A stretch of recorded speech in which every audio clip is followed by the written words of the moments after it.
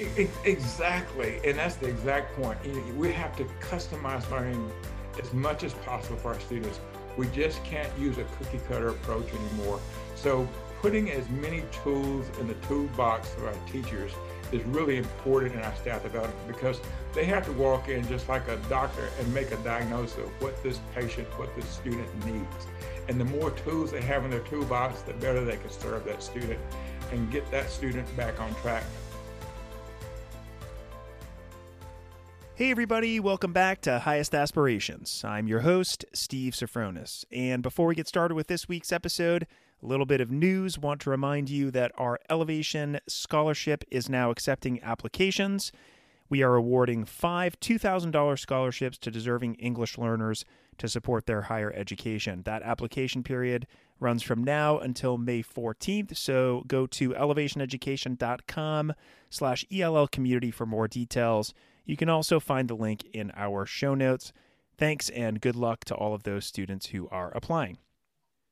What data can be used to measure learning loss in English learners, and what long-term impacts are most pressing?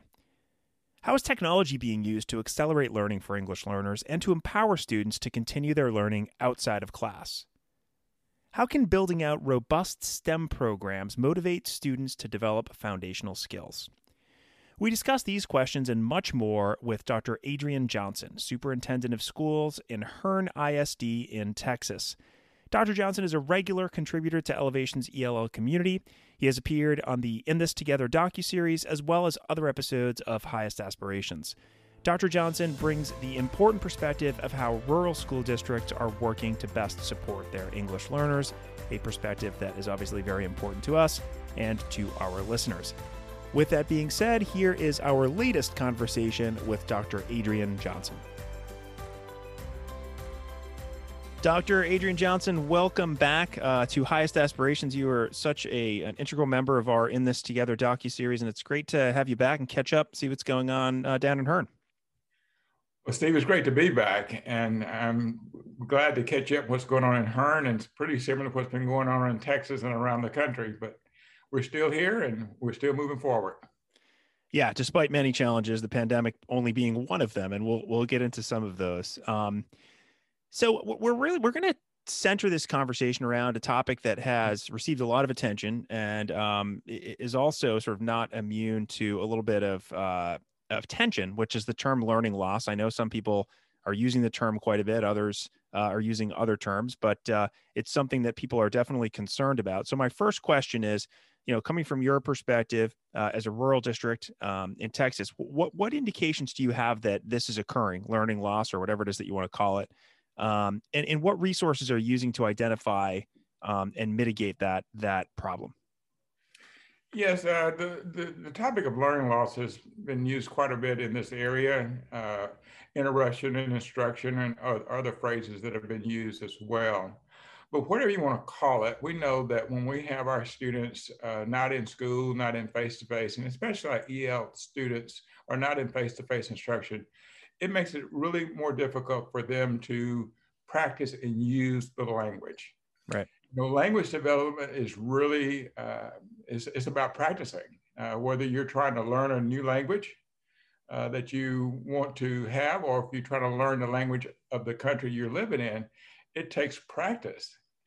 And what we've noticed is first of all, from personal observations. That's what we use the most to identify the evidence of learning loss. Just as we get to interact with the students more, we can see that their language skills have not developed at the pace they were developing when we were in-person learning. We're now at a point where we're probably seeing from 60 to 75% of our students in person, and we can just observe that there's been some learning language loss because language development is based off the ability to interact with other people and connect words and language with areas that you're actually studying or working on. And when our students who have been isolated to their homes, to maybe pods that don't use the English language as frequently as we do in the public schools, it's become much more difficult for them to practice using the language like they would do normally in a school setting. Mm-hmm. Now, there are some, you mentioned resources. There are some resources. There's resources that we've worked with called DineEd has been a good resource to help measure the amount of EL students and loss that they may be experiencing. And then another program I'm familiar with called Intervene does a good job in working collaboratively with TELPAS to make sure you're measuring and finding the learning loss that's taking place. Yeah, I think it's interesting that you mentioned those personal sort of observations when you have 60 to 70% of students back. You know, it's an interesting situation where when they come back, you're now able to kind of, I guess, slowly figure out what they're missing. And, you know, you're focusing a lot on the language loss piece, which I think is really important. And we're not only talking about formal opportunities to practice, but also just those informal interactions that students get in the hallways or in the cafeteria, and everything else. When we focus on English learners, that's certainly been something that folks have been talking about. I want to like push you a little bit on this question because I just read an article this morning from the 74. The title is Analysis Learning Loss Update District Quiet on How They Plan to Help Students Recover from a Year of Continued Disruption. To be fair, this article was written about large urban districts, but sort of the main takeaway for me of the article was that, as you just mentioned, we know that it's happening. Districts know that it's happening, but they've been sort of quiet about particularly how they're going to spend some of the funds that are coming in to mitigate that problem. Is that a result of just kind of, from your perspective, is that a result of just kind of trying to figure out what it is that needs to be done still? Is it a result of figuring out how to use the funds? I mean, I don't mean to put you on the spot, but what reaction do you have to that sort of headline and takeaway that I just gave you from your perspective? Well, my reaction is basically the headline that you just described for me in our district is really irrelevant. Yes, instruction has been interrupted, but the whole issue of language learning is because of maybe an interruption of the fact that you come into a new country or a place to learn a language. And so you were all, I don't get into the slide and interruption. We were already climbing towards improving our language development skills, and that process got interrupted. So if you're trying to get better, I can't get better ducking the basketball because I'm at a point where I can't jump any higher. Right. I can get in better shape, but I can get better at free throws because I can practice those every day. Well, language is something that you can practice. And what we want to do with our students is practice language more. So yes, I was thinking about that today. If we do get additional funding, I want to hire more staff to give students more opportunities to engage in language development in the classroom and with assistance and aids from technology and individuals in the classroom to help them move forward. And we want to try to get as many minutes out of the school day as possible. And sometimes technology can help us maximize our time on task and increase our time on task. But, I'm looking at a current event today in Texas about what's going on our border and that students are migrating, children are migrating here. Mm-hmm. I would think the time they spent migrating, there's been an interruption in their language. So when they do get the ability to get in our schools, there's going to be an interruption. There's been an interruption. So we are used to working with students that have vast amounts of interruption in learning. So now when you look at the students that are here that have had an interruption in learning for the past year, we're going to keep doing the things that have worked. Now, the good news is technology and programs are getting better at helping to measure the language loss and helping us to increase and intensify the language learning development process. And then there's nothing like extra people having personal relationship with these kids to help them develop language faster. And that's what we have to do. Yeah, I really appreciate that answer and that candid response. I mean, you're talking about bringing in people and leveraging technology to kind of maximize impact on these students. And what I really love about your answer is, I don't think we talk about this enough. You all down there, and in many other places as well, to be fair, are dealing with interrupted education all the time. I mean, students with interrupted formal education, SIFE or SLIFE students, these are students we talk about all the time. So we can certainly apply the lessons we've learned and the strategies that we use for those students, particularly when it comes to language learning, to what is happening now with all students as a result of COVID and the pandemic and the interruptions associated with that. I haven't seen surprisingly a lot on that. That's a really interesting concept, and I think something that we could kind of focus on another time, because I think that's really interesting. And then the last thing that you got into was you started to mention kind of the idea of figuring out, diagnosing sort of where students are, and that's kind of my next question. I mean, I don't know what data you have available to diagnose sort of these gaps for English learners, whether it's the same data that you've used before, whether you actually have it. I mean, every district is in a different place, and it's kind of been challenging. So my question is, have you been able to access and then organize and make sense of the data that you need to kind of diagnose where students are? If so, what does it tell you? And if not, what's missing? Well, the data we've been looking at, I've been somewhat critical of it because it hasn't been consistent. And once that data I looked at, the students, what we call a mid-year diagnostic test, just to see where they are. Or let me take that back, a beginning of the year. So as we were getting students back into more in-person instruction, we moved from 30, 40% to 50% to 60%. And we're getting, beginning of year data. And then we came back and we wanted to see how much more, and they did pretty good at an initial testing.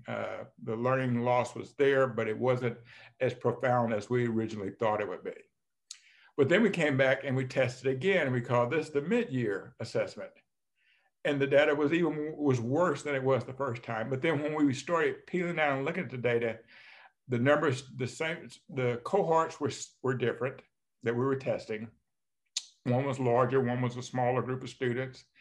And the interruption over the holidays, we normally get 2 weeks off for Christmas, but it ended up being 4 weeks when we looked at the possibility of the spread and issues. So we had to close down a little bit more than we originally thought we were. Mm-hmm. So I think I came away from this data that we're just rushing the data a little too much.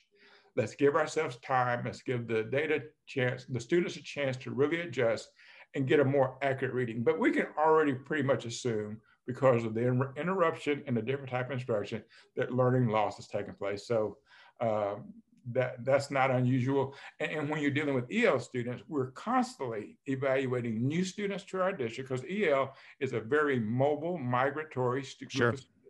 So we're always measuring where they are when they enter our schools and where they are if they have to be leaving our schools or go to another school. So that's not unusual. We will keep monitoring that, but I think it's a little premature to put a lot of emphasis around data right now. We just must assume EL, all students have had a major interruption in learning, and we have to start helping them climb back to where they were and get beyond in the future. Right. Yeah. And it seems like, and jump in if I'm wrong here, it seems like, you're going to need data not only to find out what's going on in a large scale, but you're going to need it to be able to sort of personalize for specific students or groups of students that may be sort of struggling with different pieces of the puzzle as they come back. Yeah, and it's just a lot different approach, obviously, from the younger students to the older students. The older students, because of a lot of other factors, we've got to work really quickly to get them to a level of comfort where they can have a chance to continue their education, to get a good job. And the beauty of the language development is that as you move up your ability to speak, in this case, the English language, but yet maintain your native language, the value of your ability goes up tremendously if you're confident in both languages. Yeah. Yep. So that challenge to help these students improve their English skills is also being supported by, and we don't forget, their ability to stay bilingual at the same time. Could be can take a negative and make it a very strong positive for them. Yeah, another really good point. And that's not a small silver lining. I mean, you have students who are now using their native languages way more than they would have had they been in school. And assuming that they had some, grasp of English and or that they're going to get the services they need to bring it back, that could result in some net positives over time. I'm glad you brought that up. Another really important issue that might deserve kind of its own conversations. Mm-hmm. Thinking long term, I'm just curious what, before we kind of move on to a kind of a separate topic here, what are the 1 to 2 things you're most concerned about in terms of long-term impacts here? You seem pretty optimistic about the ability to kind of deal with these challenges. They're real, but it seems like you have, ideas to deal with them. But what in the long term has you concerned? I figure the limited use of English, the language, during this time will have a negative impact on our students, especially as I was saying earlier, on their chances to get good employment, get into college, things of that nature. I'm really worried about the older students because, they're getting ready to come out of the system. Right. Whereas with my younger students, I still have time to get them caught up in the system. So I'm really worried about them and their lower exposure to English and impacting their English development levels of the language acquisition. And really it's 2 simple things: listening and speaking. That's what it really comes down to: listening and understanding what I'm saying, even though I may not be very clear right now, and speaking, communicating effectively. Those are the most obvious ones, and where it's the interview process or it's the application process. That's what we really want to work on. And so what we will be trying to do with our students that are at the highest level, closest to graduating, our seniors, and hope we've done enough good work with them that they were already prepared to move to the next level. But we would do everything we can with the programs we have to help them make up some of the learning loss they may have experienced during this pandemic. And then, of course, with the younger students, we have a little more time to take advantage of it. But you asked me what my biggest concern is that group that is about to step out into the job market and to careers, and make sure we give them as many career opportunities as we can with the time we have left, and give them much language development for listening and speaking with the time we have left. Yep. Communication. I mean, that's how you're going to get to know who people are and what they're able to do. And, you could kind of put that almost even in the soft skills realm that are so kind of important when you're interviewing. I think that's a really good example to give. And, I think you put it in perspective in terms of those older students, making sure that we can do the best we can for them. And I'm guessing that that's similar in other districts as well. Also, I appreciate your focus on the language throughout the sort of first half of this conversation, and I want to shift over to kind of to content, but there's a language component there as well, so we won't sort of leave language behind. So you've talked a lot about the language challenges. I want to shift over a little bit, but the gold standard really has always been to fuse together content and language. You're learning both at the same time; they're not separated. That, in some cases, has already been a challenge in many districts, even districts that have been doing this for a long time.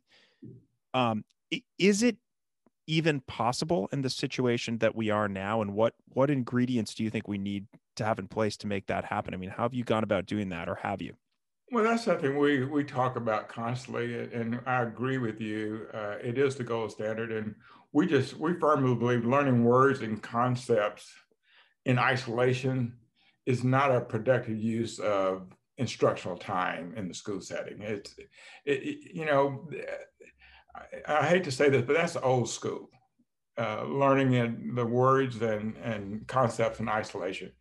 Now, there are certainly programs that are helping us move faster and better to make instruction better. And we believe technology use in the classroom will help expedite that process.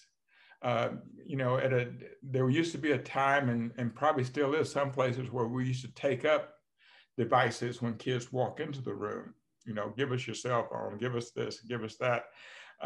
Let's turn this off and focus on just listening to me talk, which is not one of the most effective ways to improve the language development.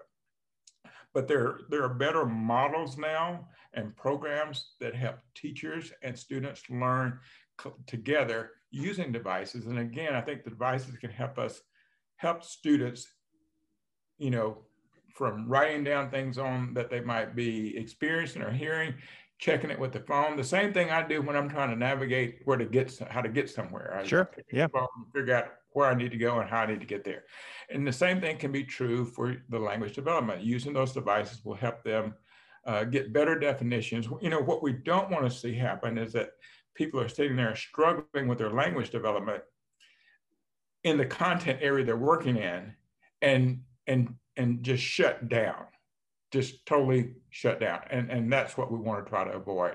So yes, it's the gold standard, but we should always be going for the goal. And I want our teachers, they use the Freire model to work on syllable sections and other programs that are out there that help them work collectively with the classroom and with technology and with language acquisition all together. Yeah, you know, you're talking about, I think, academic language in particular being the key to unlock content, and without it, you're going to have what you called frustration. You know, a student sitting there and not being able to access that content, even though they may be perfectly able to understand it in their own language, which, you know, which opens the door for a lot of technology and certainly expertise in teaching to help that out. And I think we'll see, certainly from my perspective, I'm seeing a lot of work being done both here, you know, at Elevation and in lots of other places as well to kind of make that happen. Hi, everyone. I'm Teddy Rice, president and co-founder of Elevation. The Highest Aspirations podcast was created to keep you informed and inspired around the issues that matter most to the students you serve. We'd love the opportunity to talk with you about how we can help strengthen your EL program. Reach out to us anytime at info@elevationeducation.com to set up a time to chat. Now, back to Highest Aspirations. And with all that, you know, the kind of next ingredient and flowing into the next topic here is, you know, your teachers now need to be prepared to kind of work differently. So, you know, we've discussed professional development, I think, intensely in this Together docu-series. We've talked a lot about it with you and others.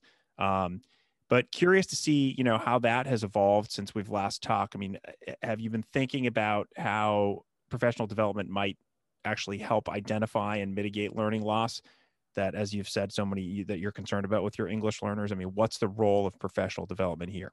Yeah, I think so. And I think it actually ties back into what we were just talking about. One of the roles is again, and I don't want to overuse the word technology, but we've invested a lot in it, and I think it's going to be very effective in helping us help the students get there.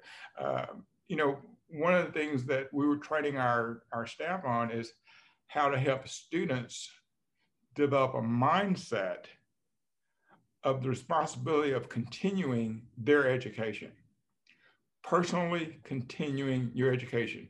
And you can do that very effectively with the use of technology, especially for our older students. As they spend more and more time or less time with us in person during this pandemic, we've tried to encourage them how to use technology to continue to improve their personal learning. And we want them to take that with them. Just like I said earlier, we take things with us to help us when we don't know how to get someplace. We use technology to help us to get there. And so we want to instill that in the learning system with our teachers and with our students working together.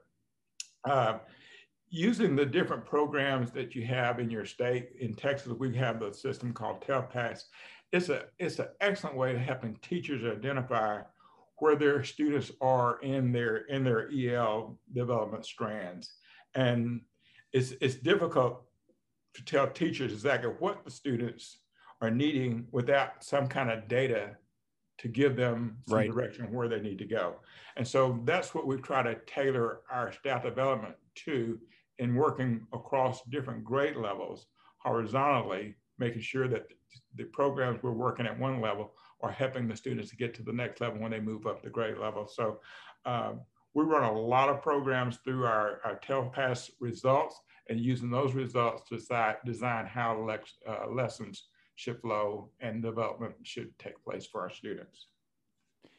Yeah, so it sounds like, and again, correct me if I'm wrong, the first step here is making sure that that teachers have access to that data, and they know sort of what it means, and then they can decide sort of the proper way to sort of personalize learning for each group of students. Is that, am I on track there? Exactly. And that's the exact point. We have to customize learning as much as possible for our students. We just can't use a cookie cutter approach anymore. So putting as many tools in the toolbox of our teachers is really important in our staff development, because they have to walk in just like a doctor and make a diagnosis of what this patient, what this student needs. Yep. And the more tools they have in their toolbox, the better they can serve that student and get that student back on track, which may be a little different than the student they're sitting next to and what they may need. Sure. Because language development is not going to always be like a chorus. Everybody's going to be in line and need to learn the next step. Some people are going to be a little bit more advanced because of the experiences they've had at home or in their learning ability. Others are going to need a little more time because they're nervous, they're intimidated. Sometimes language development is a very personal issue for staff, right, and for students. And so you have to be very careful with that, because I'll share with you a story that I heard from one of our parents, how they was in a class and there was a word that came up and it was drawer. And she stopped in class to ask, what does that mean? And was laughed at. And that created a real sensitiveness in this individual. Now imagine this, Steve, they never asked another question. They learned how to just figure things out on their own, the hard way. But that one incident really slowed their development and their ability to learn language. And then they found a way to work around it. But how many kids will have that same attitude? And so that's so important in this process, is that it's so personal. We want to have very skilled people and create a climate where it's okay to ask questions, or okay for a student to know how to use the device to get the answer. Yeah, it strikes me, that example and everything you said before it, it's like you have to have, and I think you use like kind of an example with a doctor or a medical example, and I'll kind of continue with that. You have to be able to have a long-term strategy as to how to treat, the students that you're working with over time, and the treatment here being, make sure that language is improving. But you also need to be able to deal with like acute moments, like learning opportunities or challenges like the ones that you just mentioned. So you have to kind of be able to triage, right? And it's that structure and agency piece. Like the professional development is going to provide those teachers, hopefully, with the structure that they need. As you mentioned, being able to access the data, make sense of it, so that they can make informed decisions, but they're not so stuck on one rail, right? Where they have to go one way the entire time. And I think that's both like the opportunity and the challenge, right? Exactly. You're absolutely right. And that's the challenge. And the better trained our teachers and staff become in knowing how to identify challenges students are facing with good data and good information that programs and systems can bring to them, and then what to do about it, will be a tremendous asset to these students. But it comes back to the fact that this is a human service industry. And it's your ability to relate to students, and what many of our outstanding teachers do, that they're well-grounded in EL and other components of education, that they identify these students and know what they need at the right time, and are there building that personal relationship as well as that instructional relationship with the students. Yeah, great point. And we're back to square one there. And I always like to come back to square one, because when we first started this whole thing, when it happened, everybody was saying we need to make sure these students are taken care of and we have relationships with them and their families so that we can do everything else. And it's heartwarming that it always comes back to that. We're talking about data now, and like, and like it still comes back to that personal relationship, which I think is such important. And it's so important in the human services industry part of it. I love that. So I want to start to wrap up with a more kind of specific question. A lot of the research, particularly with English learners, is pointing to big challenges when it comes to gaps in math, and particularly in STEM classes, but particularly in math. Just wanted to get your perspective there. What are some of the challenges your teachers have faced in STEM courses, and how have you gone about confronting them? Is that a problem that you're seeing? Is there more there than, say, other subjects? Yeah, there's more there. When I've talked to my teachers and my leaders in instruction, especially in the English language areas in preparation for this podcast, what they've told me is that many of our students are lacking some of the basic skills. Our students are still memorizing multiplication tables and things of that nature. And to really get to the STEM level, you got to move up the learning process, more than just recall. Bloom's taxonomy would require you to get to a higher level of thinking.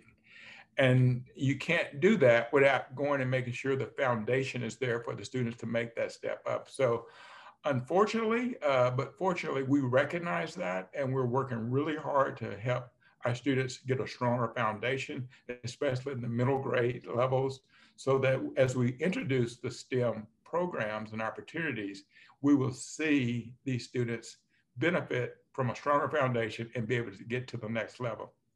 I'm really proud to say that in our small rural school, we are competing with robotics with our junior high students with larger school districts around the state, and being very effective because we had a teacher that took an interest in the STEM program and how to make it more realistic and enjoyable and entertaining. And you would be so pleased to see the number of EL students that are participating on our robotics team. So it can be done, but you have to make sure that foundation is there to help the students to get to the next level. But that's the kind of training we're doing with our staff and the kind of programs we're introducing. And then STEM is important also because it makes those multiplication memorization of those numbers more fun to work with than just doing your 12 timetables from memory. Yeah. Gives you how reason you apply that application can be really important and motivating to students and to the staff as well. So we're working on that. It's going to be a slower process because we have to get the foundation there first. Yeah, exactly. I mean, and I love that you brought up the robotics example because Stephen Fleener, who's in Texas, I think he's out of Austin. He's with Sidlets Education. We've spoken with him a few times, and he's an expert in STEM and English learners. And he argues that English learners are uniquely positioned to succeed in STEM courses, given the right tools. Right. And the right tools are not sort of rotely memorizing memorization tables, right? They're things like what you're talking about, which is hands-on learning and access to what they need to be able to kind of get to that position. So that's great. Love the robotics example. And I wish you all the best of luck with that, because I think that's really exciting. It must be nice for students to be able to do that, especially now. Okay. So what we haven't mentioned yet, and what you told me before we clicked the record button, is that you've had challenges other than just the pandemic. I mean, you've had to shut the school down because of flooding, because of the historic storms you had in Texas that affected lots of folks. So I think that's going to influence my last question for you, because you're out of school now, from what I understand, or at least some of them are, and you're coming back in the fall. So what is your vision now, given everything that we've discussed, of going back to school? Well, my vision is, and my goal, I remember one of our first podcasts, we started counting how many times we used the word pivot. And well, unfortunately, because of that winter storm Uri, we had a major pipe burst in our high school that flooded our high school with over 4 inches of water throughout our high school and gym. And so, yes, that facility is pretty much shut down right now, and it's been shut down since the middle of February. But the good thing is we're at the part of the year where we do a lot of testing, benchmarking, as well as other tests to see where students are in reference to finish up the year for graduation, things of that nature. So we've got about 10 weeks of school left, and about 4 of those weeks are going to be spent testing. And then you know what school is like the last few weeks of the school year anyway. It's always sure do.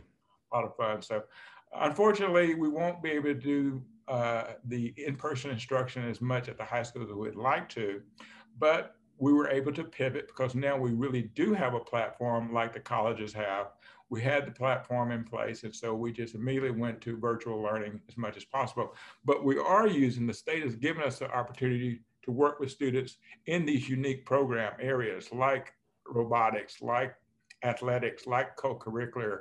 So our Career Technology Center is still open, and we're hoping to get some of our facility back before the year is over so we can do more in-person instruction. But we've had to use that technology that we developed last spring to help us this spring, and our students being exposed to that and teachers being exposed to it. We moved to it pretty quickly, but we try to do it because of spring now and because of where we are with the mitigation of the virus. More people, our staff is getting vaccinated and feeling more comfortable. We are actually having more in-person interaction with our students outside of the typical classroom, along with continuing our virtual instruction for the content areas as we move forward. But we'll keep working through these challenges. It's just going to make us stronger in the end, but we're going to make sure our students get as many opportunities as possible to have engaging experiences the last semester of the school year. Great. And I'm sure that you are, knowing you, doing everything you can to make that happen. And there are challenges, but there are also silver linings to those challenges. We've mentioned lots of them today. Really just appreciate your willingness to come back. I know you're really busy right now, and tell us what's going on at Hearn. It seems like a lot of the challenges that you're facing are challenges that are being faced in lots of other districts that are similar and very different than yours. And so kind of, I think we're all in this together still, and we're learning from one another.